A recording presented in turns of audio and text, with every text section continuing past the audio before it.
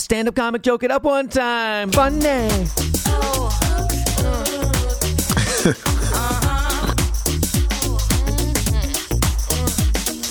Funny.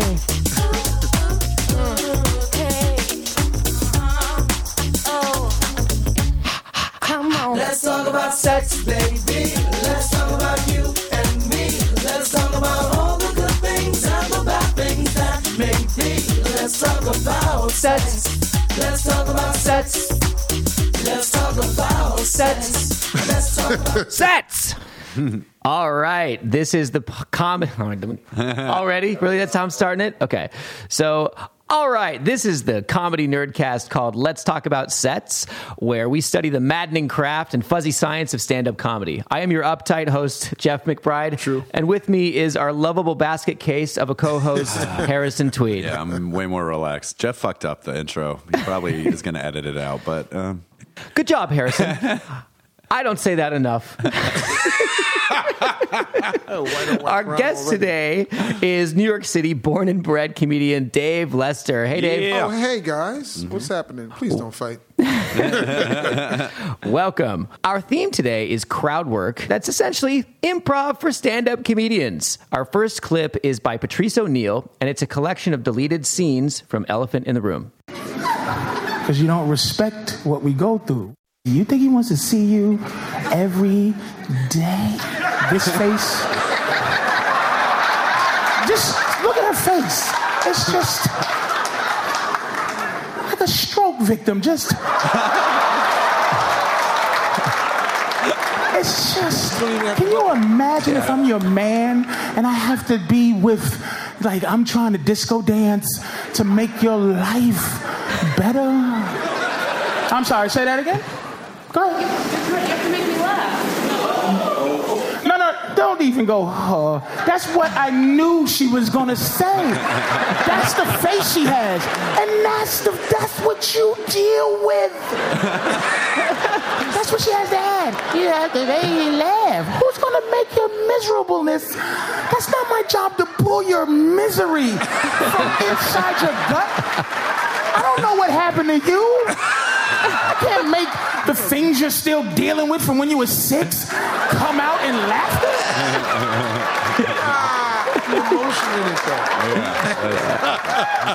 And this is why, she's not. This is women. You have movies in your head that only star you, directed by you. Everybody else is laughing, and she goes, "You have to make me laugh." The fact that laughter's contagious should help you get on the inside. That's you.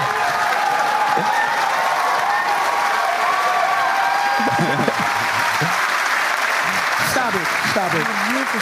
You don't know what you're talking about. She does. Look at that face. She knows.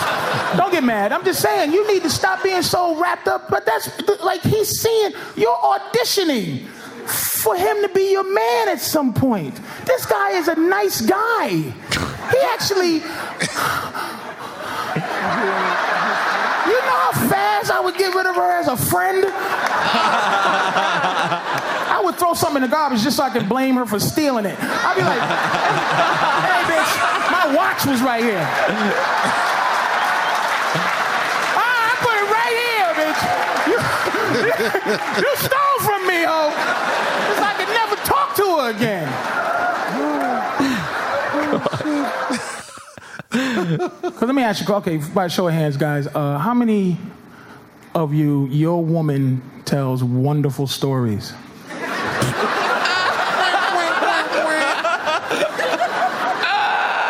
The guy holding his woman and she's cold? Okay, go ahead. No, okay.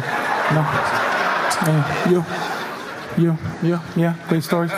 Well, let's see that hand held high, bro. Commit. Told you. And he look at this white couple, right? And she's just like, you better.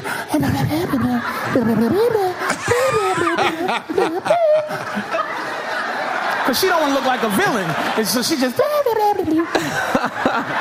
But she don't tell good stories. She don't. What's your name? Dave, what's your name?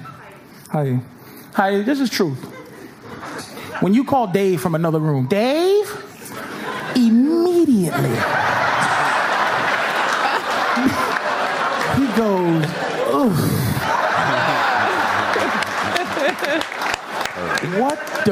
What does she want now? Dave, you want to hear what happened to me today? You be like, oh.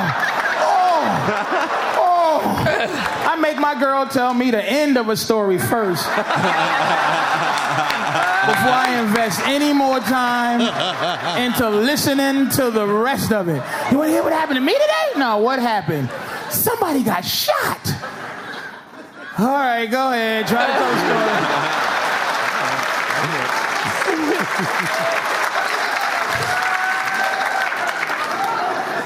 Starts off wrong. You know my friend Diane, right?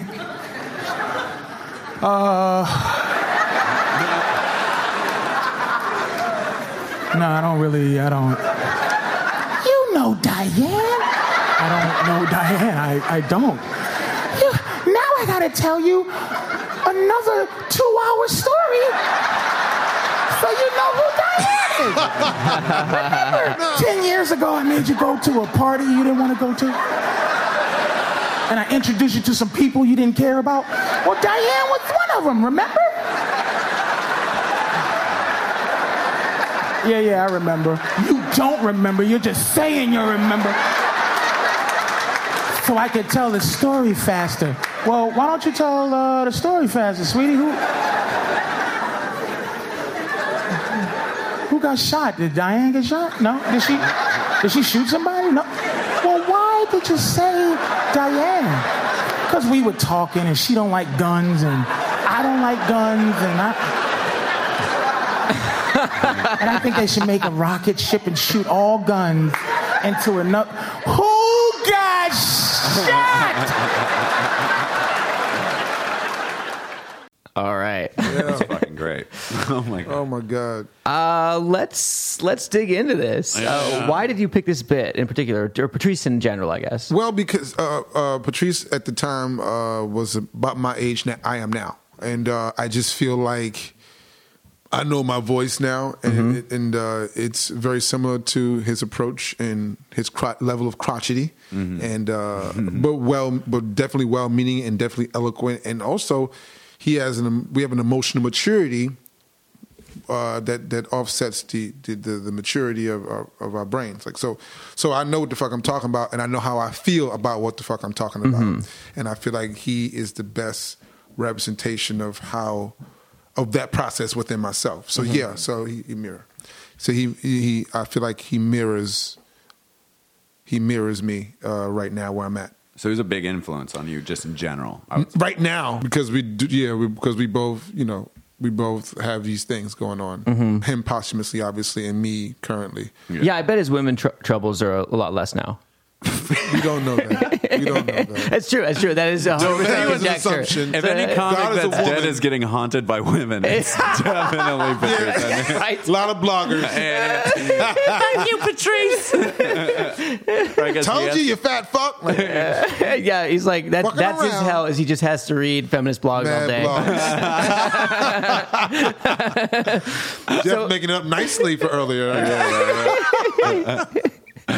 There's so many good things in this. I loved right away. He points out something in the room. This face, right? This face, and he has so much stank on the way he says this face. Like there's so much, as you said while we're listening. The emotion. Yeah, you can hear his solid emotion on it. I loved how he moved right into your face looks like a stroke victim, like it's stuck like that, and all that was really this setup to direct her into saying, "You got to make me laugh," so that he could thereby prove the point that we're not responsible for the things that you have going on that are outside our realm, and why are you here?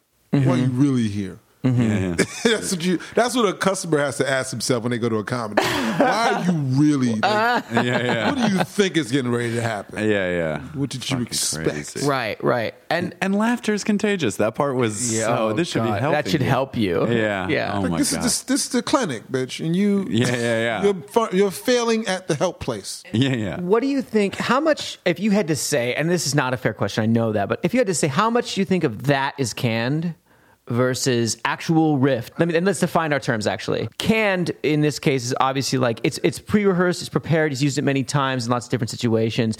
A riff is just off the top of your head, off the cuff, responding, like you might when you're joking around with your friends. Well, two things about that. Number one, I mean, he's a pro, and any pro that's been doing it for a long time has, if not an idea of canned response that he can lend his chops to. Yeah. Or he just has a natural understanding about this beast that's in front of him that he has slayed before, and as a result is maybe instinctually guided. His instincts kick in. I find I do both. I have canned stuff, and I also, I know a certain type of personality when I'm dealing with them, and then it takes over. I'm not even controlling anymore. My natural whatever it is comes into play. I first learned about how crowd working works because I actually took a class in San Francisco from a guy named Joe Klochek. And his whole thing was just don't think. If you think, you're dead. And gather and get information. Everything's information. Always ask more questions and don't put pressure on yourself. It'll come. And what I liked about that was it got me out of this idea, that pressure of you have to make this funny, because that pressure can ruin. It gets you out of that brain. You're out of the zone the moment that you feel like you have to do that. You can keep adding on like levels of Inception. You can keep going deeper and deeper until something. You're gonna hit a nerve. You're gonna hit, and the more you go, it's like a bow and arrow. The further back you draw it, the stronger that arrow is going through. Right. The release of finally finding it is it's it going can to be huge. that much more. Yeah, absolutely. There was one line that I really loved, or a series of lines that I really loved, that I can tell it's like stock, but it was so perfect because he knows the type of person he's going to ask these questions. He classified it. The thing is, like, I would hate you so much. I would throw shit in the garbage. That was definitely just to blame you for stealing it. Yeah. That is so fucking masterful because it applies to so many people, and he's used that before. You can slip that in almost anywhere. That is a great right cross. But just like when before we started doing stand up, or actually, I'm gonna keep it to myself. But I believe you felt the same way. Like when I watched Louis, I was like, this guy's just talking. I mean, he knows what he's gonna talk about, but he's just talking. Like, but to that audience, they all think that he just like kind of thought of that on the spot. So it's like magical for them. He's definitely chessing the game. They're not checkering. We're playing chess up there, and we know the position. He basically baited her into the position where he could fucking mate her. Yeah. It's like I said this off mic, but I'm going to say it again to you guys because I think the analogy is pretty good. It's like the audience thinks that you're just giving them something, like a little free treat when you start talking to them and they maybe get a jab in. But it's like, oh no. You were a dog. I expected you to do. You're a dog, and I just put a bone in front of your face, and then I threw it in a crate, and you're like, hell yeah, free bone. It's like, no, now you're just trapped Didn't you see in that my stick bit. with the string on it, bitch? Yeah, the trap door. Because they're just being led into a long bit that like the comic is like got so much material. And it's sort of like if you ever go to buy a car, you're so outgunned because that guy sells cars all day. You buy one car. That's the level of arrogance that I can never get over about like people who talk to comics like incessantly. I'm like, you do know, like I do this. Like, I don't go to fucking gyms challenging fucking dudes that are ripped going, yo, I bet I could do more reps than you. I don't do that. I just fucking, can you help me with my curl? How's my form? Like, that's what the fuck I do when I go to the gym. The thing that people don't get, too, is that the context is so decisive because when you are making somebody laugh in conversation, they do not expect you to make them laugh. So the very fact that you have something that is funny at all is a surprise. Yeah. And so you get the element of surprise that will cause laughter just from being funny off the cuff. Open. As opposed to, closed. Make me laugh. Make me laugh. I'm expecting you to make me laugh. So it's a double, it's twice as, it's at least twice as hard. Laughter is for the willing. And again, why are you here? Why are you here? Yeah. Like the other night, I was in this woman, she was talking through one of the comic sets, and then the comic said something, and then he tried to bait her. He asked her some questions, and she wouldn't bait. So he didn't know what to do. He left her alone. He moved forward. He ended the set okay. And I got back up there, and I'm like, hey, you good? Are you all right? My job is to check in as the host, check in with the patrons. Just to be clear real quickly, when somebody's hosting, their job is essentially to bring each comic up and manage the energy of the room. Absolutely. Okay. And that's exactly, so okay, this person is outside of the matrix. So what's going on? You good? Okay. Are you on a date? Okay. And then you good? I'm going to start. So I'd rather you talk to me than to them uninvited. Yeah. Right? And she goes, I don't know. She said some words. She said a series of words. Sounds important. That she wasn't saying anything because I'm always looking for something meaningful. Yeah. Can I do something? But then she said nothing else. So then I was like, all right, well, like I said, check in with me and we're cool. We good? Can I get you something you need? Okay. And then she started. You ever see a comic run the light? And they start a new joke after. It's like, didn't we just wrap up? I gave you the light, bitch. I gave you the opportunity to be nice and congenial, and I like to give you the opportunity to walk away. Even Steven, both of us. I don't jab you. Yeah. You don't keep talking. So I give you the opportunity to go away, get out the game. Yeah. Right. Then she called me back to the game. I said, there's no way you're going to win this, right? There's no way you're funnier than me. I finally was just like, let me just big dick it right now. You're not going to, there's nothing you're going to say out of your body as it pertains to today, right now, that's going to be funnier than what I'm going to say into an amplified device with people that know I'm funny. You're not going to win this. So that's just where your ego is. And then she fucking didn't say anything after that because I presented her with logic. I didn't even want to make it funny. You did, I was going to say that's not even. You didn't even do. You're outgunned. Yeah. Bow down. Did not come for you. I felt like Beyonce up there. I did not come for you hoes. I came to slay, bitch. I don't give a fuck about how cute you look. What about the element of joy with crowd work? There is. Especially when you like first dates or new relationships are fun. Mom.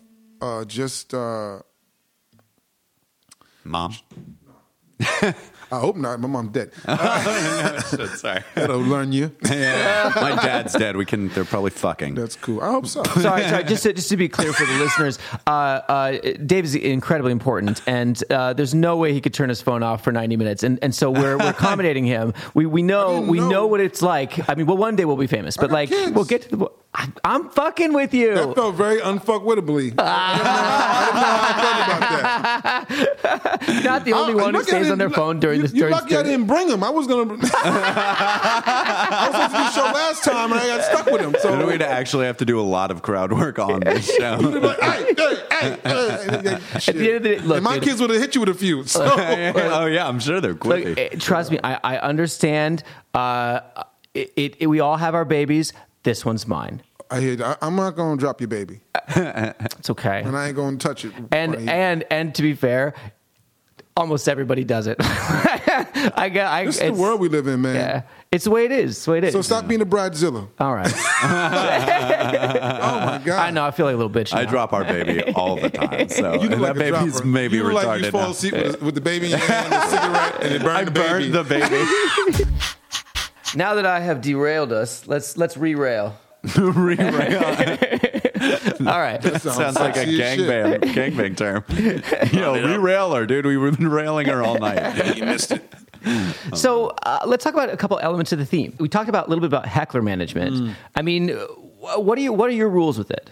You got to know how much seasoning to put in the pot. You got to listen before you react. I've seen comics overreact, and it just changes the dynamic of the room, especially the host. The host is supposed to be affable, flexible, likable, like seemingly likable, and just the mother figure, the matriarch of the show. He or she is looking after the show, you nursing them on your bosom. Like, you can't be like, bitch. You gotta really accept each child for each person or each situation for that different situation. Right. And do you try to determine the difference between is this person being malicious? Exactly. Or does this person just need attention? Exactly. Yeah. You have to. There are supportive hecklers out there that are just really, really overzealous people who love the process, and maybe you surprise them with something so they're not sure where they fit in what you're saying, so they gotta feel like they gotta fill it in. Let me help you. I think you want to say this. No, that's not. And if you overreact to those people, you cannot. It's no go. But if you're already but if we're flying up there and we got some turbulence and they see that, they think they're throwing us a life raft, but they're really throwing us more turbulence. Like this. Yeah. Well, I always think it like when you get on stage, you're being judged if you're going to be likable to the crowd. They're trying to gauge if they like you. Right. As soon as someone heckles you, you are already in hero position because you have to stop the villain, and that could be an aggressive heckler. That could be a nice heckler. But anyway, there's Pete Holmes says like it's a small fire in the room, and someone's got to put it out, and you usually just need a little bit of water, and then it goes away. But if you get too mad at them, you just flip the position, and now you're a maniac and you're a villain yourself. I ain't got mad. You can just say what they're doing, just being honest about what they're doing, and not in a funny way, and you're kind of gonna shut them down. Yeah, you can just be like, wow, you really like talking. Yeah, and you're being honest, and you didn't say anything that's not profound. We do that in social work. It's called mirroring and inviting, and then containing. So you mirror by repeating what the person said. Yes. Because it's usually some foolishness. They hear it. Now you're inviting them to either make a decision about what's going to happen next. And then based on that decision, you contain it. Now when you contain it, everybody else outside the container sees what it is and doesn't want anything to do with it. Now you diffuse it. And then it's a bomb, it's a controlled explosion. We move forward. Oh, so you actually have a principle from your life in social work that you apply. It's all science, baby. That you apply to managing the social dynamics of being a host on stage, of riffing. Especially now, because it's like you can't raise your voice to women. You can't. Mainly, I'm gonna keep it 100. It's mainly women out here heckling. The spiritual awakening that is the divine feminine. God bless it. God, I believe God is a woman 4 or 5 days a week. Also believe that it has empowered a lot of people who are not good people. There are people out there that just they're shooting their shot and they're being heavy-handed, and no matter, I mean, I'm sure things have to happen to them, but the bullied have become some of the bullies now, and I don't let that rock. But I'm polite about it, and I try to be even. Have you used this technique where you will compliment them first? No, I don't deserve it. I mean, that's not the context here. The context, you did a bad thing. Fuck how pretty your eyes are. No, what I mean is, let me clarify. It's the setup. Like it's oh my God, like I could talk to you all night. After the show, how about then? Oh yeah, you know what I mean? Like it's that setup so that you come in sweet. I've done that too. I've been like, you're a very lovely girl. I can tell no one's told you no enough. Like now, that's the problem. There's a way to diffuse every situation. You have to be patient. It doesn't always readily present itself. And at the very, very core of it, I remind them through logic that I am in fact at work. And you ain't gotta agree with me, but take the ride. I don't like the way my Uber driver takes me, but as long as I get home, I'm happy. Yeah. Dude, you are 7 analogies a minute. It's amazing. I fucking love it. It's so cool. Am I even drinking? No, I think that's fascinating. You're like, it's an analogy on the fly, and I go, oh, that's another good one. You keep going. That's another good one. It's so great. Your mind goes to analogy very quickly. I think that's just how really cool. that's how my procedure is. Everybody has a different. Yeah. Do you think that happened after you had kids? because you have to explain things in relation to things a lot when you're a parent. That's a very astute thing that I never really considered it. I think I've been very verbose for the most of my life. I've never been, I can't say never, but I've never been completely scared to say what I wanted to say. I've been cautious about who I say it to, because that's just how context works. Yeah. But I think things definitely opened up when I got married. Yeah. Because I had to be able to draw in many different colors and different mediums and paint in different mediums. There's another one. Slip that one in there. Stand-up is the thing you gotta give people that are non-comics analogies for. Like, it's like this. That's why so many Norman people say Rockwell. like plumber or dentist. You wouldn't go up to a dentist and ask him to give you a root canal, like on the street when people ask you to have a joke. Right. Like, there's a million ways To convey that. And I think if you're in a relationship, or I guess if you have to, you're actually showing them the way the world works in terms of kids, you probably do have to like be quick on your feet to like analyze things and compare it to something else so that they understand already. Learning how to listen, but write while you're listening. That's what we're doing. I mean, if you're a good comic, while you're doing your set, you're listening. While you're doing, Yeah. you're saying your jokes, you're listening. Yeah. And I'm not talking about when the laughter comes. I'm talking about before. Yeah, I'm talking about as you're doing your setups and as you're working, you're seeing the areas. It's like being Neo in the Matrix once he realized he was the one. It's like different energies. That I need to work on. I need to work over there more. Yeah. This guy don't give a fuck. This probably don't give a fuck about. You good, sir? Understanding that as you're doing what you're doing. Yeah. And not waiting for them, not waiting for the result. Like you're fixing it. Basically, you're fixing the math problem before the answer, so that it's the answer you anticipated. Yeah. So let's talk about energy with relation to riffing, and reading that energy and responding to that energy. Let's take the Patrice O'Neal example. It seemed to me like he tipped the energy a little toward, he would intentionally push it so that people would go, right? And then we'd wait for that and go, don't go, don't go there. You know I'm in control. You know this is happening the way I want it to. It's like he makes the energy of the room drop into, there's some sort of violation occurring here of some sort. He's prepping them. That's primer. Yeah. So these people are going to be triggered, and he's basically pointing them out. He's also ripping the head off an animal going, anybody else? Okay, let's begin. And then boom. And I think it's brilliant. Yeah. I don't hate white people. You know, but I like making people uncomfortable to see who's triggered, and then I go to work on that ass. Yeah. I like that. I like when black people get mad when I go after white people. Like when I go after the white. When I say white people, I've done it in my 45-minute set. I make the distinction between me saying I have a problem with white people. I have a problem with the structure that caters to white people in this country, and I definitely have a problem with people who choose to ignore it. Right. That is what I say but I don't have to do that in my setup every time. If after 30 minutes of me doing my work, you can't figure that out, you don't belong in this show. Yeah. So just again, but I do make it uncomfortable up front. I want to be a white. One of my jokes is I want to be a white man for 10 minutes on my birthday in Midtown on a Wednesday afternoon, ordering something and not getting what I want. Oh yeah, I've seen you do that. Wild. Yeah. That sounds wild. And I go, why? Because I want to be flabbergasted. I've never been flabbergasted.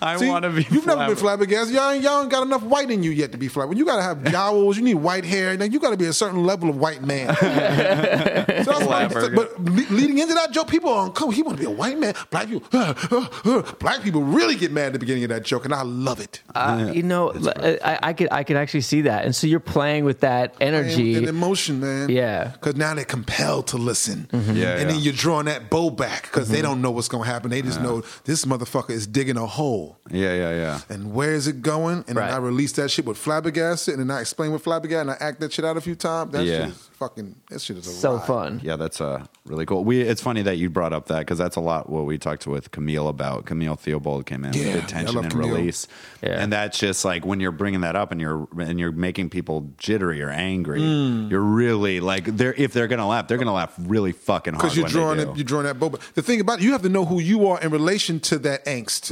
You have to know the right formula to use. Yeah. You got to know where are we emotionally playing these people, and how do you relate to that to the play. it has to be a certain amount of distance. Like there's a Latina comic who is disconnected with, like, she want to be in the white world. Some Latino comics, some like some people choose white, right? And she wants to do that, but then she dropped the N-bomb. But she was already trying to distinguish herself from being, a minority. She's trying to be on stage set. Yeah. And then she used the ER. And then she couldn't understand why the crowd went left on her. Mind you, it was a like half black crowd, half mixed crowd, and she couldn't understand why it went right. And I went up and she got off stage, and I said, because you used the ER. Niggas don't even use ER. Like I said that. Like, black people don't even use. We don't never say nigger. We don't say nigger. You're not aggression in that. We don't use that. You never. If you hear a black person say nigger, he ain't a nigga. He ain't with us. He's not allowed. So we talked a little bit about the uses of crowd work. What about overuse? Yeah, that can happen. You can definitely put up too much salt in it. Yeah. I say less is better than more, because you can always add more salt. But if you put too much salt in, no more meal. Like, you can't eat it. How do you mean? I get the analogy to a point, but I'd love to dig a little bit more into the details. First of all, this show is called Let's Talk About Sets, right? That's what we're talking about. So the same thing. The comedy show is a series of comedic sets that ultimately end in some kind of arc or crescendo. And the host's job is the host. If you think about it as a train, if you will, the host or the cup is the cup. He can be the engine or the locomotive. He's also the coupling. He or she is also the couplings of it.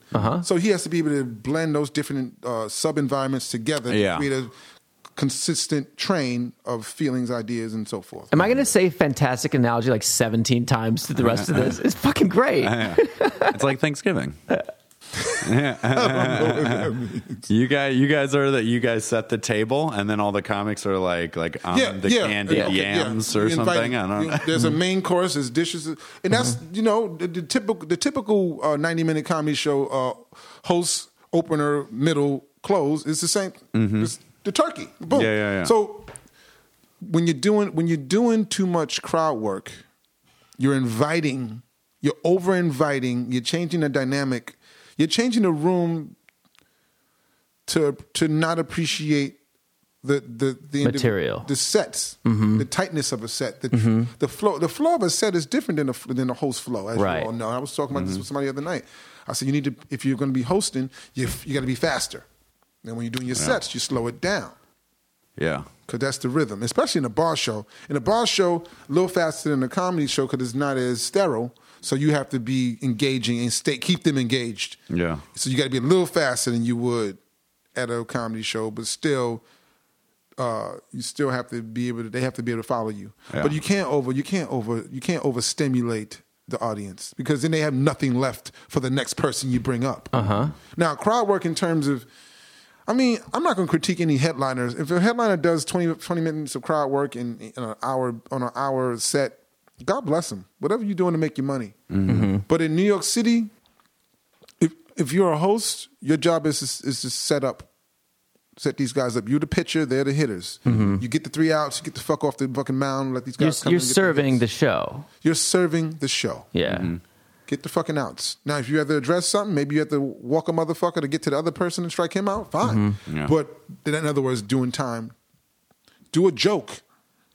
But if you have to address somebody with crowd work, fine. But make it succinct. Make it stick and get the fuck, finish. Yeah. Don't linger. I'm interested in that incompatibility between material and riffing. That's fascinating to me. So that there is. I wonder if it has something to do with immediacy, because urgency is exactly what it has something to do with. Yeah, and because that crowd work is it's about them in that moment. It's about that crowd, that moment, that spot right then. And whereas a lot of times then the next person comes up and they want to talk about their material and they're like, wait, but it's not about me anymore. Yeah, because now they think, because you over-nursed them. It's like breastfeeding a baby too fucking long. That baby walk up to you and pull your titty out, he's 6, that's weird. You gotta, hey, look, it's time for some formula now, bitch. Here's your formula. Don't pull my titty out anymore. We're here to drink this formula. Yeah, Let's get yeah. on board. If your host is over nurturing the crowd, it's not. I'm imagining just like every audience member with a tit in their mouth, really upset. I want to put a teddy back on because he gave you some already. If I host something, I want the comic or producer I'm producing with to bring me onto stage. Right. Because there needs to be, I don't want to be going up dry. You know what I mean? I don't want to have to get my dick hard and their pussy's wet. Like I'm jerking At the off their same pussy. time, that was terrible. Yeah. You just, No, you need boundaries. Yeah. They need the guy, boundaries. the guy comes up is like, thank you for coming to the show. Boom. It's in their head that they're at a show. Would you please welcome the host of the show? That Hey, in me. itself, because if you come up as a host, like, hey guys, you guys ready to get started? They're already kind of like, I just saw that guy outside. He's just a person. Now he's talking. You have to Why do I reset the care? context. Yeah. Exactly. That's Yeah. brilliant, guys. I mean, it's a great observation. If the White House didn't have a gate, you wouldn't be like, that's where the president lives. You'd be like, That's that just where looks the like a, president lives. that does sound like a pretty whack president. There's nothing surrounding it. It's just there. Like, that's like the host. Like, you get somewhere and you have to get through like thresholds.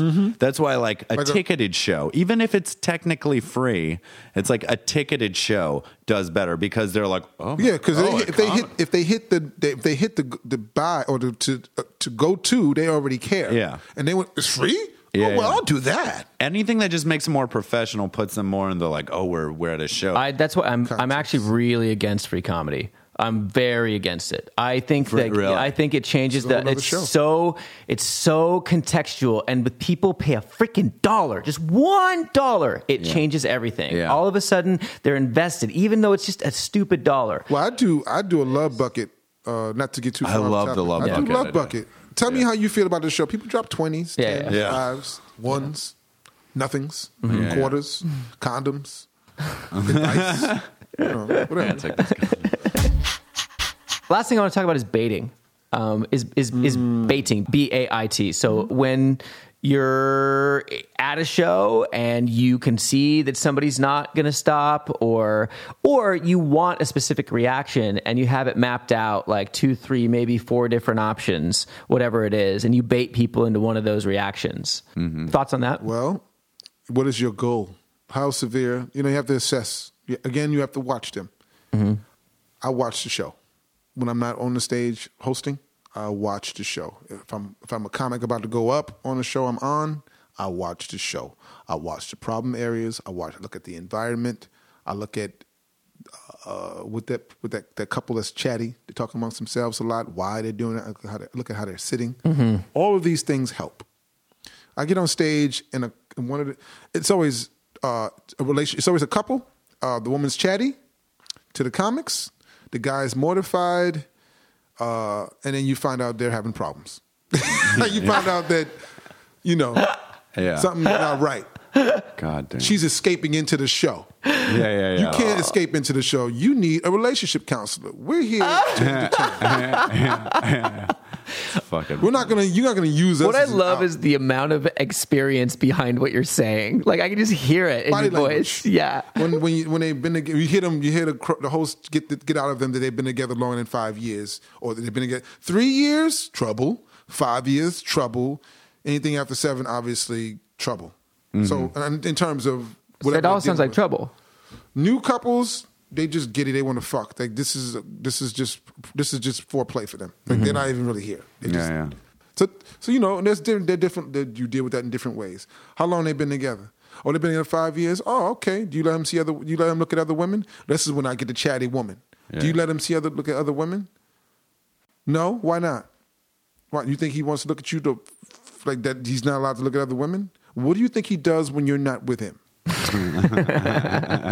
Why do you think his dick is still hard? It's not because of you all the time. It's because he remembered somebody from earlier and he came down and he brought it to you. Bitch, that's an assist in basketball. And then you humble yourself.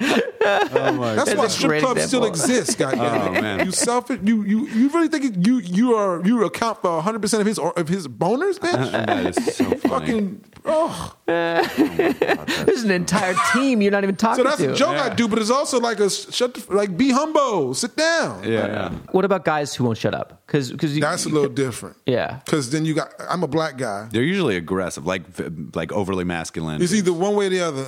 Well, they usually passive aggressive Yeah. or aggressive. Yeah. So how do we want to do this? Oh, like hipster guy versus like bro-y guy. Well, in context, I don't get white guys that talk out of turn. I just don't. They won't fuck with me. Because I've been to the knitting factory. I've been to all the little nerdy rooms. They shut the fuck up. They listen. Yeah. They don't bother me. I don't have a problem with most men Yeah. at all. You know who I have a problem with? Black men. Black, like thug ass, like niggas, like black thug ass niggas. Those are the ones that think they can try me because I look like you can try me. I don't look 43 years old and full and have experience. And I fought in the 80s. I fucking sold drugs. I smack people around. I pistol whip motherfuckers. Like I did shit. But I don't look like that now. I enunciate now. They think that shit means something, whatever they think it means. I had a guy on Monday. He was up there like he was up in the front. He sat right up in the front. Sat up there looking at me like this with the fucking whole front. cobra back shit. You know how brothers try to spread out like a big animal. Cobra back. Cobra back me. I'm the strike, nigga. I'm the strike. Cobra backing me, man. Say that shit for that dude in your neighborhood about the body apartment from under you, man. I don't give a I said, well, where you from? Bed-Stuy. Where? Quincy Street? Yo, how you know, nigga? Because you look like a Quincy Street nigga. I said that to him. Malcolm X Avenue, Malcolm X Boulevard, Quincy Street nigga that's with somebody that's a bad motherfucker. You with a bad motherfucker, but you ain't bad. So your approach is to outdo that energy? No, or like, I just let him know, look, this is a safe place. You don't have to wear that here. Yeah. You could wear that. Take Quincy Street back to Quincy Street where you need to be. You if you wanted to be hard and you wanted a Cobra back, why don't you just go back to Quincy Street? Yeah. You at Moe's. Yeah. Be at Moe's. Be happy, nigga. Have you a fucking have an apple cider beer. You can do that here. You can have Grapefruit IPAs here, bro. Nigga, you got Schopperhofer. You got Schopperhofer, nigga. You gotta get him, and I ordered one. I said, yo, get him out. And he said, yo, this is amazing. Of course it's amazing. Give him 2 oranges. He lost his fucking mind. Then we took pictures together. You're like so killing him with oh, kindness. that's so great. Exactly. It's so great. It's to the heart of the matter. I want to rip off that, like calling someone after a street avenue. Yo, Quincy Street, calm Marcus the fuck Garvey down. looking ass. That's, Oh, Malcolm X Boulevard looking ass. that's so funny. I want to rip it. I'm glad I asked. If you had to beat it, I was there. I know him. And I ran with probably his uncle or his father. He's this dude. I'm not. He also has, and I'm saying that to let him know subtly that I'm not scared of him. Yeah. Right. I'm not scared It's of really him. important to and make that's sure. kind of what I meant by like you're sort of matching that energy. Well, I'm letting him know that I know who you are, and I know, and you might not know why you're here, but I know why you're here. Yeah. You're here to be free, and you should. And I'm inviting him to do that. That's exactly what I'm doing. Yeah. And he was not a problem for the rest of the show. Come on. Let's talk about sex.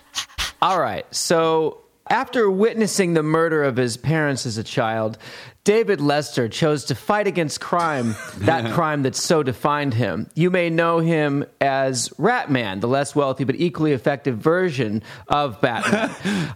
The primary difference, of course, Ratman and Batman is the wings. We co-wrote that, Dave and I. This is part me. Yeah, all the parts that aren't funny. You look on your face, you're like, what the fuck is this?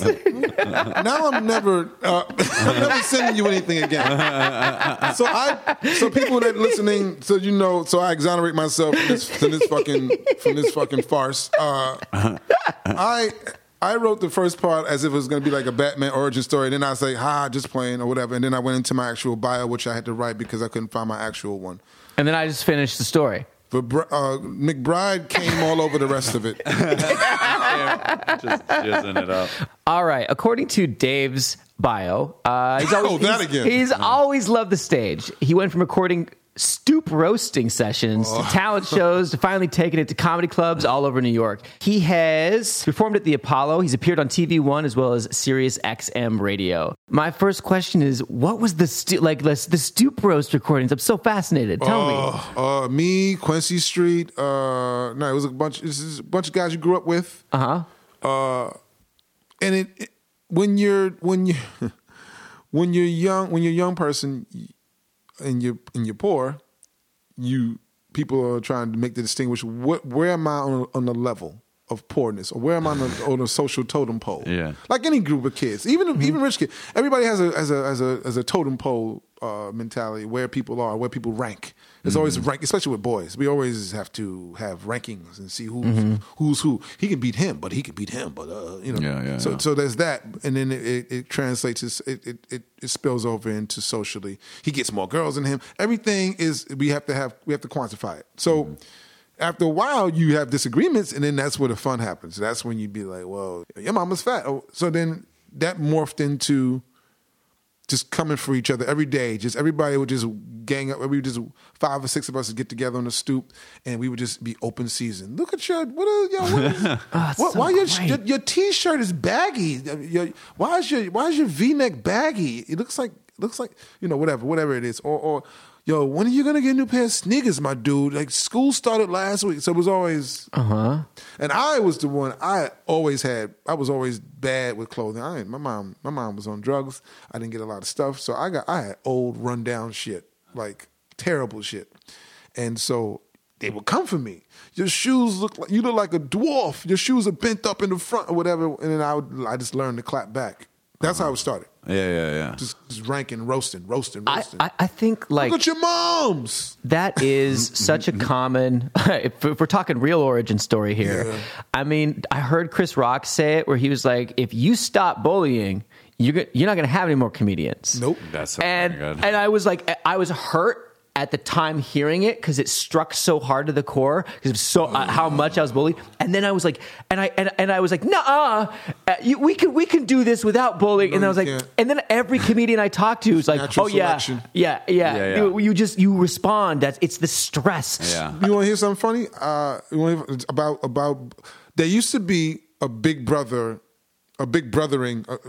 just loose term because there wasn't, but there used to be a big brothering down in the Comedy Cellar / McDougal Street network, where basically all the older heads would shit on the younger comedians. I mean, shit. Mm-hmm. We're talking about Patrice O'Neal.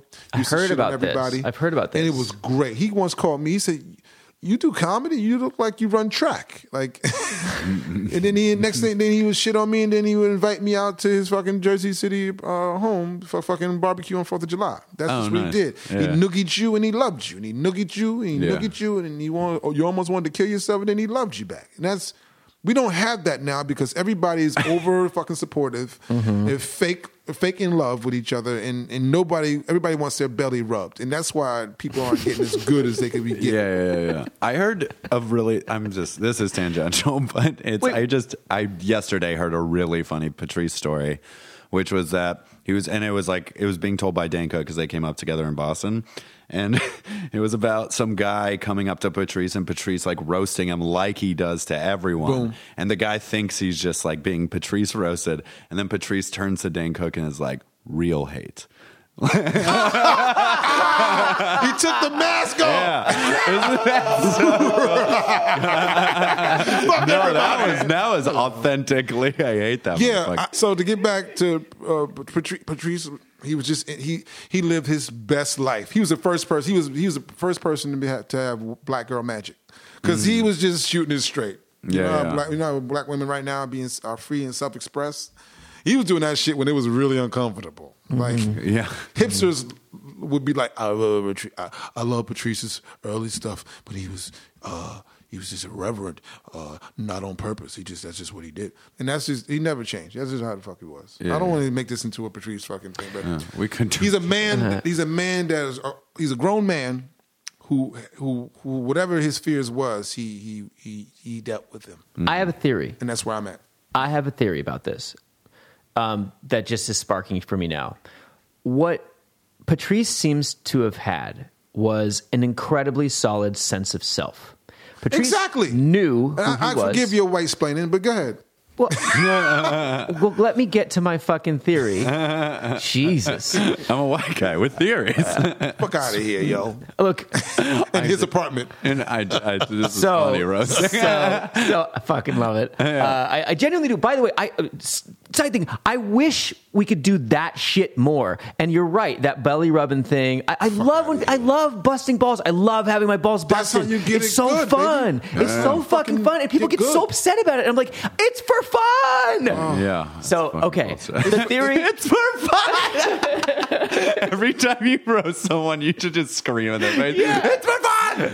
But real hate. Yeah. Sometimes real hate, though. Like 20% real hate. Oh, Okay, my God. my theory is that one of the things that probably makes people particularly good at riffing, at crowd work, is that they know where they're coming from. They know who they are. And so they always have that backdrop constantly. And that's why he was so good at that. And why do you think that is? Because you touch on something very important for comics to know. When you first start doing stand up comedy, you are not who you are on stage the same as who you are off stage. So hard. Right? Yeah. Can we all admit that? Yeah. Yeah, absolutely. Oh, yeah. The process- It's like, who the fuck is this person on It's stage like, now? The chasm is as wide as making your day. You're trying to make your night job you love into your day job. That's what we're all trying to do. And that's the same thing. You're trying to make the mild mannered reporter Clark Kent into the super motherfucker you want to be. And the idea is that if you bring them closer and closer and closer together over the course of 20, 25 years, and then eventually you marry them to become one thing. Right. And Patrice had already done that. He had split the fucking atom, right? Most amazing, That's awesome. most amazing comics, they split the atom. You are one and the same. Although he fused it technically. Okay, he fused. That's right. Like, I mean, if Good save. if Good we're- save. All 'Cause right. I know there's some nerds listening. Sorry, nerds. Sorry, nerds. That's my demographic. Go Okay. back to jerking off. Not yet. Finish the episode. But you know they do the same. They do it all at once. So he fused the atom. He merged, and that's where I'm at. I'm at the point where all the things that people are generally afraid of that I used to be afraid of have already happened to me. So what the fuck else do I have to lose? I failed trying to be somebody else. I have failed at comedy trying to be somebody else on stage. Yeah. So if I do me and I don't get what I want, I did me. I still found me. I'm still good. Do you have like a mentor tip of some sort, like something that a comedian said to you at some point that made a huge difference Yep. for you? Todd Lenn, may God bless his soul, he departed comic. He was the Patrice O'Neal that nobody knew. I've heard of him. Todd Lynn. Todd Lenn. He would really bust balls, but more seriously. He was my mentor. Mm-hmm. So as you know, I'm battle fucking tested. If you know anything about Todd, Yeah. you know he gave no tea for the fever. Yeah. I say that to say that he Oh, was I like, love "Hey, that. Dave Lester, hey man, I just want to say, man, you was wrong. You are what's wrong with stand up right now." And I'd be like, and I thought he was gonna say something. It was after a great set. I had a great set. Oh, I had smashed, and he got up and says, "Hey man, when you gonna use them fucking $5 words to say something real on stage?" That's what the fuck he said to me after I killed. Do you know the euphoria? You all know the euphoria of killing. Yeah. Yeah, of course. And then anticipating compliments. Yeah. What a fucking mind fuck Yeah. to get off stage. And the one person you were hoping to have something nice to say to you, put it in the butt. Yeah. Like, put it in the butt with the thorns. You were And like- you were just like, oh. I'm living this dream of a reality, and then it's like your reality is an illusion. It's like, come on. I don't want to man. hear this shit right now. I feel like a white person. Yeah. Right? How dare you? I was flabbergasted. How dare you? Yeah. But, you know. It's like getting shot in the head right after you had just finished having sex. I Like, you heard it. just like it's so. can I just boom. enjoy this? Do you know Joe DeRosa or no? Yeah. He had like a similar story because Burr was his guy, his mentor guy, and he like killed at Gotham, got off stage, thought Burr was going to say something nice. Aaron Burr? Oh no, Bill Burr. Bill Burr. Oh. And Bill Burr was like, and he was like, "What'd you think?" And he was like, "My God, DeRosa, at one point you're going to figure out why you're so fucking angry." And then he just like kind of walked away. He was That like, was what cool. you're actually angry about. Keying in on it, right? So was that the whole That's tip? it. That's the it. whole tip. So basically, And what did you take from that? What did it mean to you? At the time, I felt like this motherfucker's an asshole, and he's mad because I'm good looking and I get bitches. But, Well, defense mechanisms all the way. Yep. Yep. Ego, narcissism. Right. Shout out to all the millennials. But then, Maybe you were was right. though. Oh yeah, I guess he was right. he too. was right. He. It was true. He was also bitter and fucking. Fine, But fine. also, he knew I had more in me. I had way more. I wasn't doing comedy yet. I was tinkering with comedy. Yeah. But how did that particular phrase?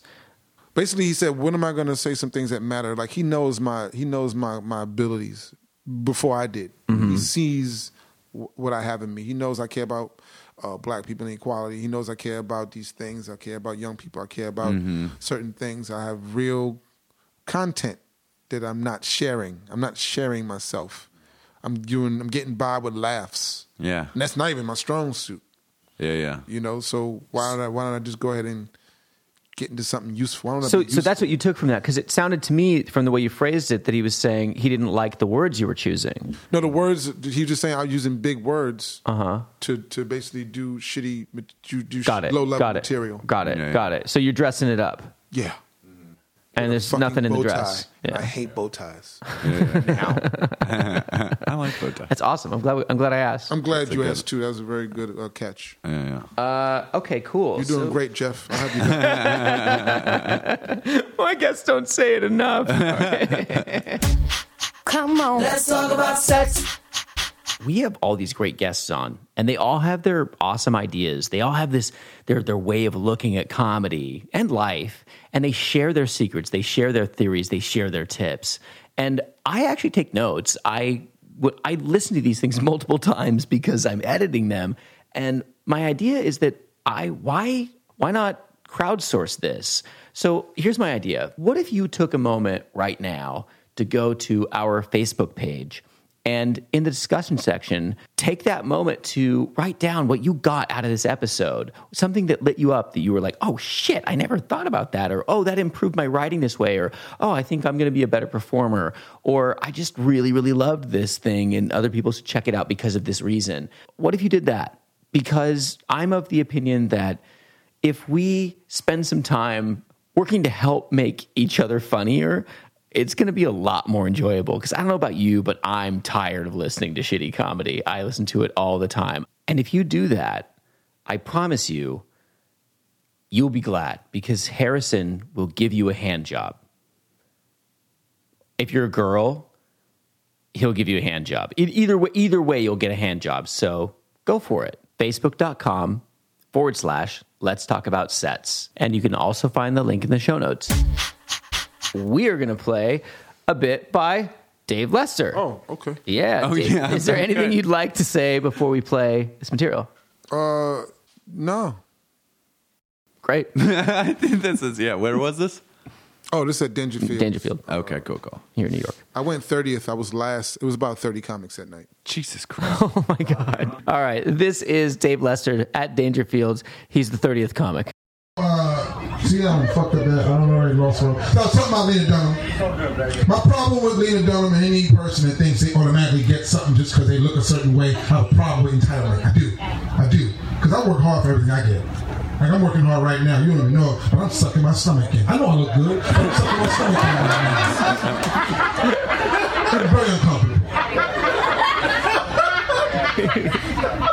So I have a problem with people who take their thing for granted, you know. And just because you white doesn't mean you just get shit. That's just not how it works. And that's how she thought it was going to be with the dude. And the problem with that is not only that she expected to have this black man's penis on her booty, and also the problem with me, for me, what it is, you know, there are black dudes out there that will just mercilessly throw themselves at ugly white women at any given time. And I call these guys suckers, because they are fucking suckers. Like, if you want to date interracially, I don't have a problem with that. I think it's a great thing. But it's important you know your value.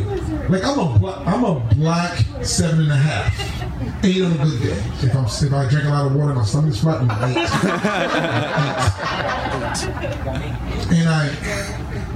8. And I just don't understand why white girls who are 3s think they can just come up to me. You're not allowed to come up to me. You see these cuticles, bitch? Look at these cuticles. What are you doing? Do you see? Look at this. Why are you over here? Get your ass out of here. Get out of here if I call the cops and have them come kill me so I can get away from you. Come on. You're terrible. Bring your 3 ass over here. Your teeth don't even go all the way back, bitch. Your teeth don't even go. Why are you over here? You got smaller than you can't even. Why are you over here? I'm an 8. Get the fuck out of here. Interracial exchange dating rates don't favor black men. They favor white men. I see them very. All you gotta be for white, you just gotta have a nice head of hair, maybe a strap-on guitar.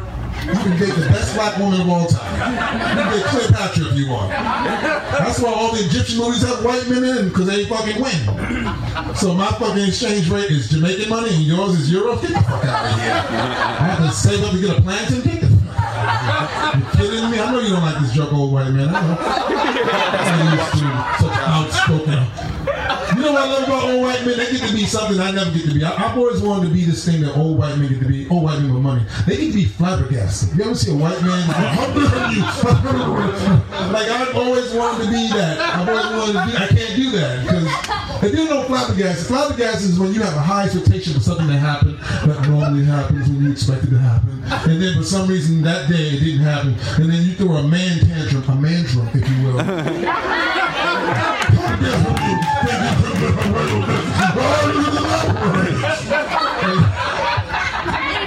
I would love to be able to be rich enough to do that. I want to be flabbergasted. I want to be flabbergasted. I would love to be flabbergasted.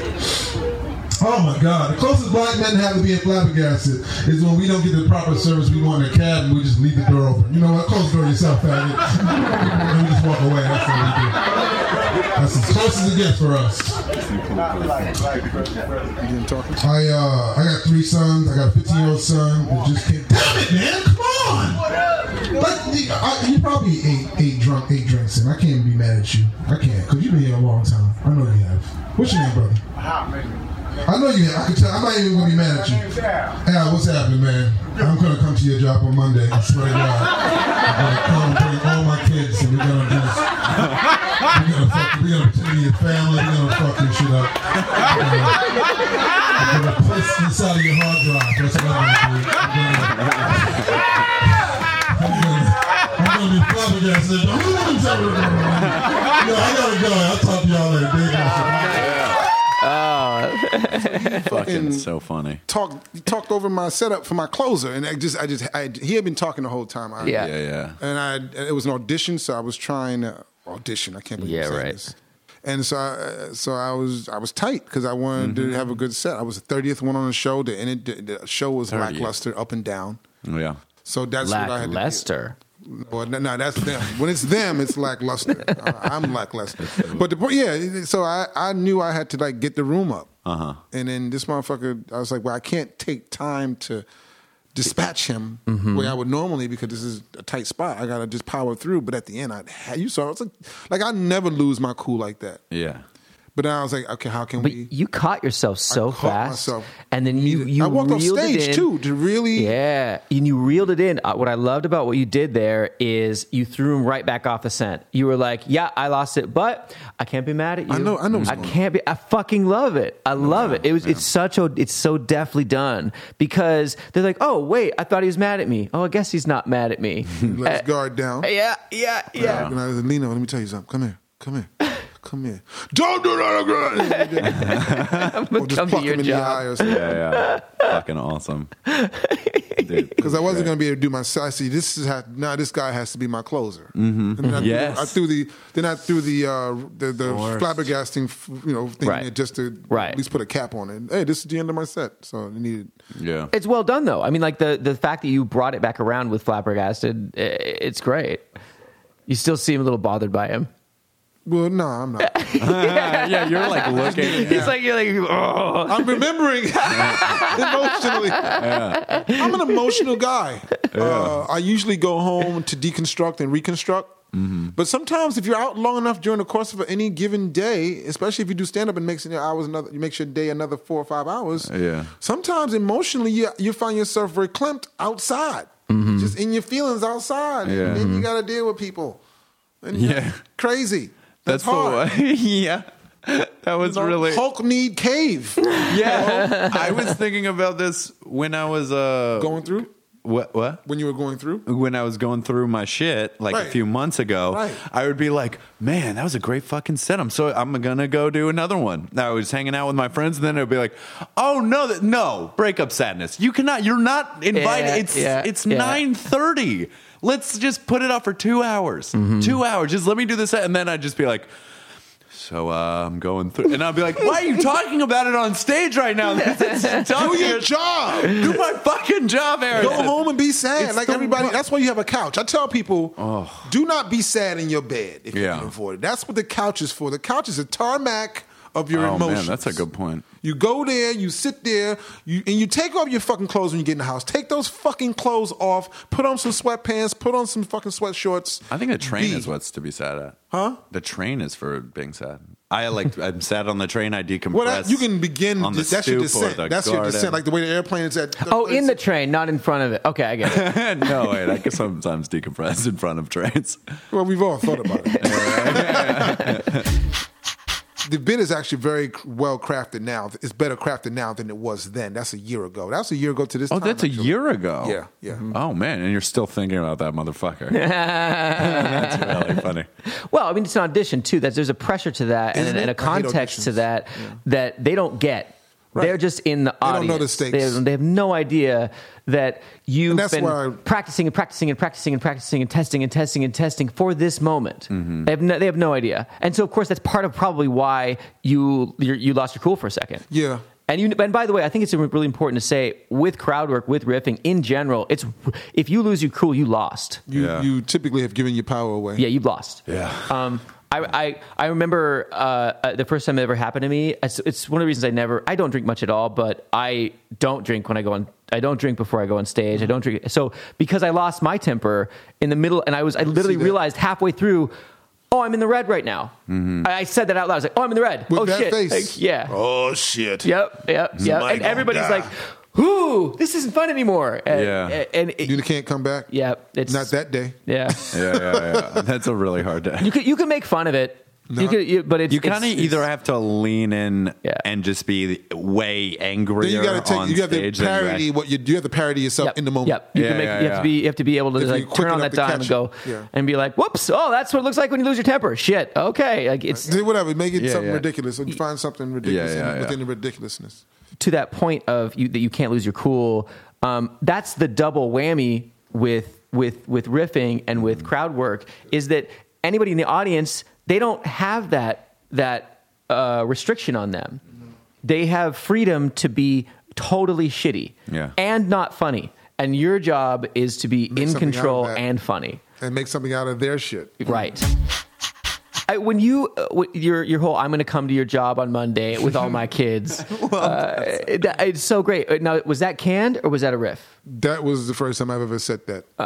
But it's not the last. Yeah, right. You were like, oh, that's good. I'm going to come to your job with all my kids, and we're going to just knock everything off your fucking desk. Everything you were working on, we're knocking the shit off. We're unplugging shit. We're pissing in your hard drive. And then we're going to call your boss in and have him look at everything. That's essentially what they do when they're heckling. Right. You're showing them. You're rubbing their nose in it. Yeah, I love, and that's, you had riffing brain. Like the fact that you caught yourself and got right back into the zone, that's great. That happens so rarely. That's 18 years. I didn't even plan that. That's just the light. I followed the light. Come on, let's talk about sex. This next bit is called Rob's Mom, and it's by Bo Burnham from his 2016 special Make Happy. Trying to work on my improv. My show is very planned to the word, to the gesture. And I'm trying to break out of that. I want to make something brand new for every show that only a few people get to experience. What's your name, man? Rob? All right. I'm going to try to make up a song about Rob off the top of my head. This might not work. It's to keep me sharp, I'm stalling, trying to think of rhymes for Rob. It's not fair. Okay. Song about Rob. Hit the track.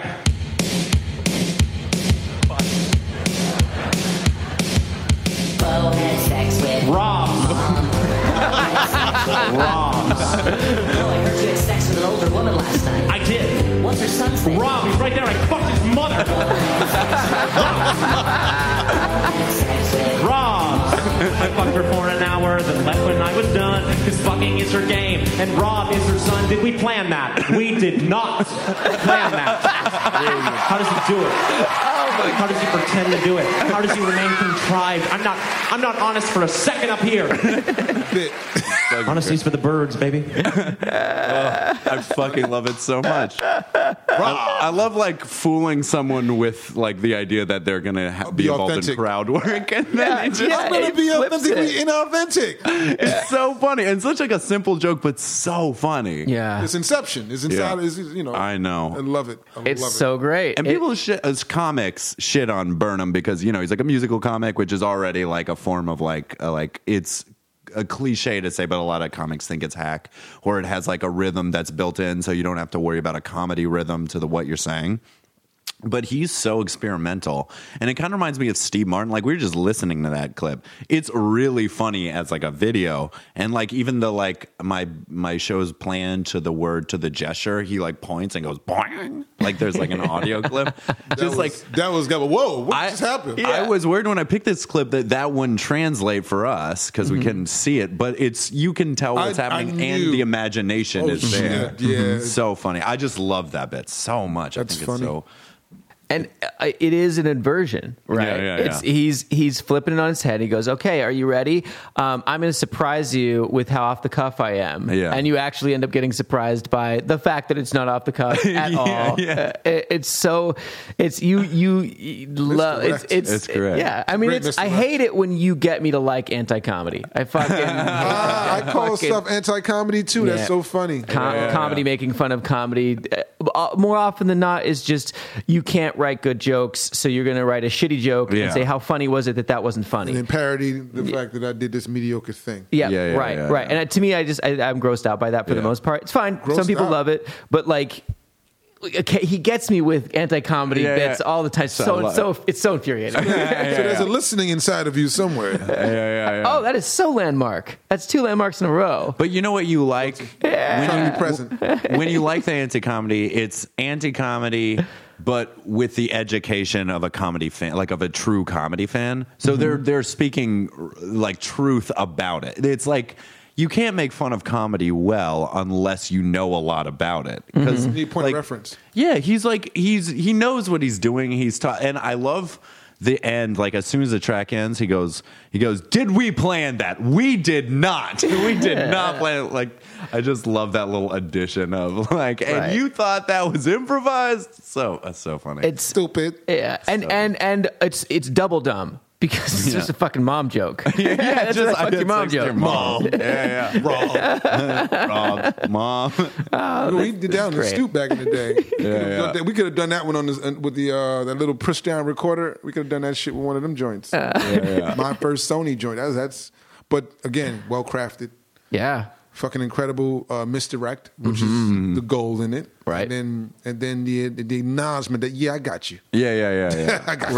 Right. Your mouth was open too. The joy that he takes at the end of it. Oh, he's fucking poking he's so fun. happy with himself. Look at you fools. I tricked you into laughing. Yeah. So fucking great. Awesome. Is there anything else like about this one? I don't know just what liked to it say, because but it's so great. It's so short and it's just so obvious. Come on. Let's talk about sex.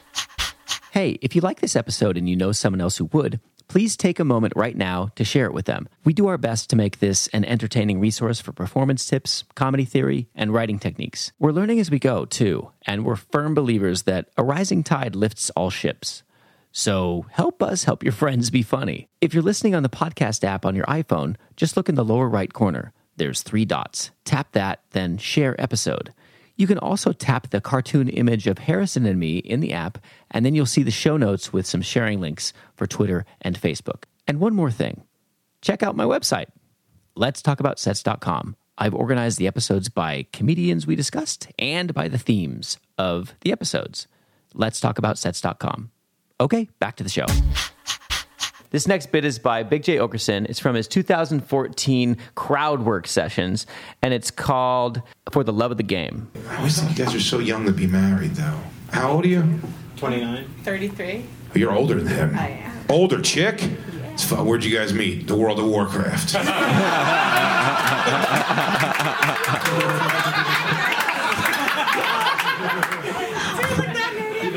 Theater. You've never played that game? No, I've never played that. Fair enough. Where'd you meet for real? Theater. We do Theater? You do theater. Oh, and you're the only guy banging chicks in theater, right? Pretty much. You were a fucking props guy, and you throw on fucking leotards and said some "thou shall not" something, and she was blowing you under a curtain. Seen it 1,000 times. Theater? You guys want to play together? We did a lot of stuff. Yeah. Directed and stuff too. You directed it? Yeah, we both directed. And you want her to get the main part? You fucking fake agented your wife? You know what fake agent is? You ever watch internet porn? Never? No? You're making a face at him like, no. He doesn't do porn. You don't do porn at all? No.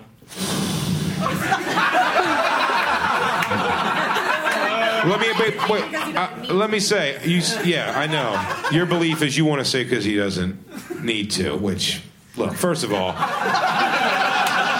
as an adult with any kind of a sex life, no guy needs to jerk off. That's a sport you do for the love of the game. It's like playing horse, right? You just got to go out to the garage. I'm not trying to dunk. I'm not trying to back a guy down 6 inches taller than me and prove any points. It's just love of the game. I'm going to go out there and make sure I still got it. Shoot a couple threes. Uncontested. Contested. I'm not sure if this analogy is sound. I started just getting excited about basketball. You don't. Yeah, of course. Look, of course he doesn't need to. Wait, would you be mad if he watched porn? Okay, because I was thinking that might be an answer. Oh, no. Do you know what I mean? Like maybe he doesn't say he watches it because you'll be like, "You did what?" Would you be more comfortable if he did watch porn? I don't care either way. Either way, you don't care, and you just don't because you're like, "Who cares?" Wow. Do you guys fuck constantly? Just like when you're not fucking doing theater songs.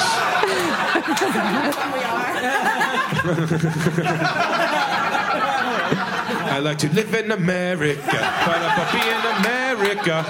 You want to fuck? No?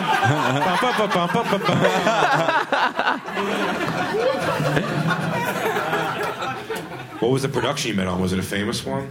Jekyll and Hyde. Jekyll and Hyde? That's fucking pretty. That's pretty sexy. I was playing a whore. You were playing a hooker? Nice. Did you fuck on set? No. Yeah, it means they did.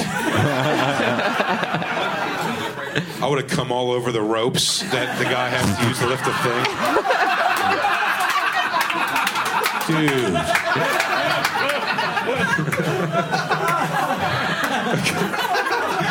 I've never been in theater. Can you tell? I was like, oh, I don't know, stage ropes? Dude, I came all over the stage ropes. All right. That's it. That's great, man. Love that clip. Oh my God. He reminds me. You know what? He kind of has like a little chill Patrice. He's so Well, chill. yeah, definitely a descendant. Yeah. It's disciple rather. Yeah. I love that so much. And then you put white male power into that, and yeah, you got some chill, mellow shit on He has like a stage. kindness to him where he He's doesn't. warm. He's not. so He's warm. not trying to divide. No, he's Patrice wants to antagonize the couple. That's what I was going to say. He does. Yeah. He definitely has a soothing. There's a soothing aspect to his work. Mm-hmm. That's why it sets you up, though. Yeah, It sets you up to whatever he wants to do. He's accepting. He's either accepting or blown away. Those are the two You're ways right. he tends to respond His to two things. cadences? Yeah, Look at you. Like You have to sit with somebody to determine that. what do you mean? You have to watch someone to determine. Oh, I'm fascinated with Big J. Yeah, for sure. I would You love ever to seen sit him with live? him, but he's not interested in hanging out. He might be. Yeah, I've seen him live. Yeah. Yeah. And there's an intimacy that exists between you and the material. Yeah. That's why I asked you. I mean, I study it because I want to see, like, one of the things he does consistently, one of the things I love that he does is he always tells them who they are. He tells them who they are. He tells them what they're doing. He doesn't, he'll ask them to get enough information. And then once he has enough, then he just says, this is who you are. This is what you do. Like he was like, you fuck all the time, don't you? Yeah. Like, but I think a lot of people keep asking when they don't need to ask anymore. Yeah, because they don't know where they're going. It's kind of like driving around aimlessly. He went around. He's looking for. He knows the size of his car. He knows the spot he needs. Oh, let's back it in. That's what we need. I only had to go around the block once. That's it. And he's so warm with that steering wheel. He's just so warm. He don't even turn the music off. He leaves the music off. He lets you listen to the music while he's parking. Who does that? This guy. That's a really good analogy. And he clearly has perspective that he's bringing to it, right? His perspective is every guy is a hornball. And so when he comes across somebody who's not a hornball, then he's like, come on. You sure? How's it really working? Let me give you let me give you another way to look at this. And he did. Mm-hmm. And the guy's like, yeah, I do like horse. I love playing horse. That's my jam. Sorry. I love that so much. That's such a good analogy. Mm-hmm. An uncontested 3-pointer. Uncontested, my guy. That one is what really pushed me over the edge. Yeah. And I was like, whoa. Yeah. Todd Lynn taught me to write a joke backwards. He said, "What's funny?" And then what's funny, and then back it up to why. Back it up to why should we care? Mm-hmm. And that's the premise. Once, ooh, I like that. So hold on. Sorry, hold on. I'm sure it's a great story, Harrison. But That's not a story. you just dropped some wisdom. I want to see if I can absorb it. No, I wanted to add. I was curious because his eyes lit up. I wanted to see. Okay. No, you go Let me first. just make sure I get it, and then tell the story. For sure. All right. So what you're saying is start with what's funny, and then why it's funny is the premise, and you're moving backwards. You have your ha-ha moment where you go, my sense of humor sensed something. Boom, that's my job. I got to sense that humor. Okay, now this is what's funny. Describe it. Move back. Uncontested is funny. Mm-hmm. Right. Why is it funny? Because no one would be because when you're jerking off, you're not being no one's bothering you. Yeah. Right. It's as simple as that. Sometimes if a new joke is doing well, I'll get hung up on the way I'm saying it. And then I'll like have one set where I'm like a little bit too, like I feel like I'm on like teleprompter mode. I like delivered it in this like non-organic way. And I'll be like, I fucking missed the steps. And I was like, and then I was just like, wait, hold up. It doesn't matter how I say it. It's the idea funny. You have to just be confident that the idea of what you're trying to say and the point you're getting at is hilarious, and that you don't need like a specific way. That's why writing a joke backwards is such an it helps you clean. It keeps you honest. And also, if that you have pulled me out of my latest slump. And it was the idea of, oh shit, I need to remember what's funny about this. Yes, it will. Yeah. It's the biggest. What's funny, and why should we care? When I think when we rewrite bits a lot, or when you're reworking, you're constantly reworking it, and you keep doing it. That means maybe you're trying to say too much sometimes. Maybe we need to stick to the true essence of what we're trying to convey. Yeah. And then come back. It's kind of like, it's a fire. Take what you need. And then depending on how bad the fire is, you come back and maybe you can salvage. Yeah. You can salvage shit. Yeah. But definitely take what you need. Yeah. For the joke to exist. The fire rule of editing. Yeah. Hey, it helped me because I talk a lot. A lot of fluff. Last thing I wanted to say on this particular thing that Big J does is he consistently goes back to the emotion of the person he's talking to, right? You'll get that laugh of recognition so easily if you can be like where he said, would you be mad if he was jerking off, if he was looking at porn? Right, and then she has to deal with, oh no, I don't. I guess I don't care. I don't feel like that. Yeah. And then the audience is relating to her emotional state. Yeah. And I think that's really important with crowd work. For sure. Yeah. It's really important to make sure that the person you're talking to is okay, and just allowing everyone to know she's okay or he's okay. Because if they're freaking out, you don't want them to be. Yeah. And it's also important to be like, you're doing this right now. Like with your, like if they make an expression, we're like, oh, what's that face? She's looking like that helps. No, for real, like calling out the emotion on their face. That's Patrice built that whole section off of the emotion on her face. Yeah. Hey, thanks for listening to our show. You're fucking welcome.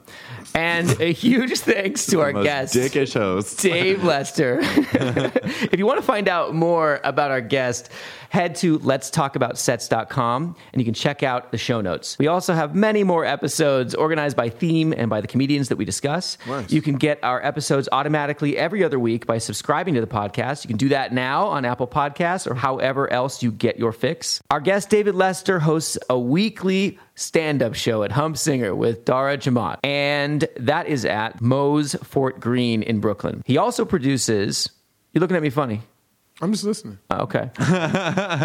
You seem stiff. Yeah, I am, because I'm reading it. You've been there. Don't look at the paper. Keep all of this in. Don't look at the paper. Hey, Jeff was just at Moe's. He had a great time over there. Oh yeah, he's looking like he's reading directions. To a place. Turn left. He Dave produces Lester. the Secret Loft Party. Hold on, is that better? It's an adult funhouse, liquor, caterer, free messages, massages, bonfire. God damn. The look on your face. No one's coming. So... No one's coming. Let me try that again. So, Dave, why don't you tell us about the Secret Loft Party? Oh, I'm glad you asked, Jeff. That's the sound of a good host. The Secret Loft Party is just a cavalcade of just all the things that adults like to do that are legal in one place. We decided that customers and audience members were tired of just sitting there watching 2-hour shows. So we said, let's do something to break it up. Let's do shorter shows. Let's train this thing. Let's make different compartments. So we got a show aspect of it. We have an interactive aspect, which is the karaoke and the game room and the massage. We got massages, complimentary massages, just a bunch of things, and also obviously food and drink are included with the price, and you get all the 5 senses engaged. Mm-hmm. And we get to invite you to come out and be yourself and have fun. You know, there's no fun places for adults to go that they engage all 5 senses that's legal anyway that I know of. But I decided to make one, and we rented a loft, and we got a couple of we got some sponsored partners, a bunch of black businesses, I would say, a bunch of minority-owned black businesses, the V-Spot, Den of Thieves, Whiskey, Beatbox Radio, and my company, Aquarium Moon Productions.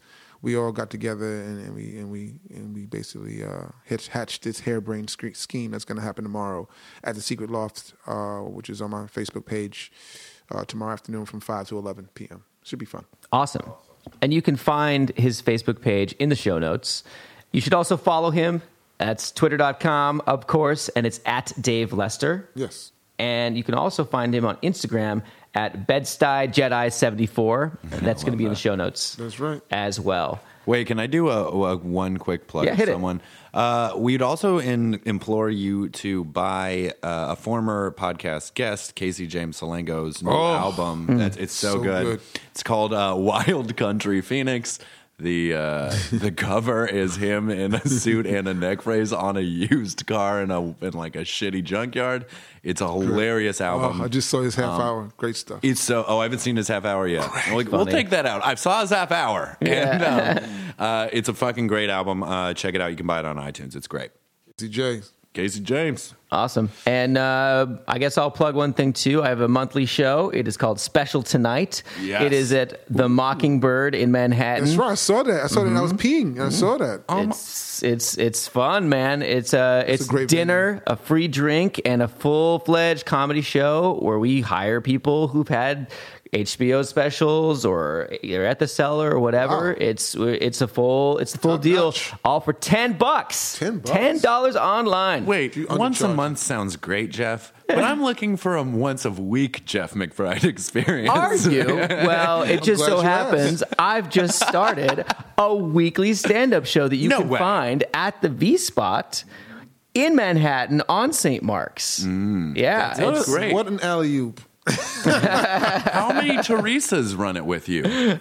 One Teresa Sheffield. I'm so glad you Sheffield asked. because Teresa, that's it my sounded favorite. really narcissistic the way I said it. Point guard over there. All right. Special thanks to Patrice O'Neill, Bo Burnham, and Big J. Okerson. If you want to support the show, please go to Apple Podcasts, write a badass review. If you want to write to me directly, that's Jeff@letstalkaboutsets.com. Don't be a dick. That's my job. You can also tweet at Let's Talk Sets. And as always, a big reach around to Salt and Peppa for creating the original version of the song that we've so fairly modified and used as a particular pun theme song. Thanks, guys. Let's talk about sets. Let's talk about Sets!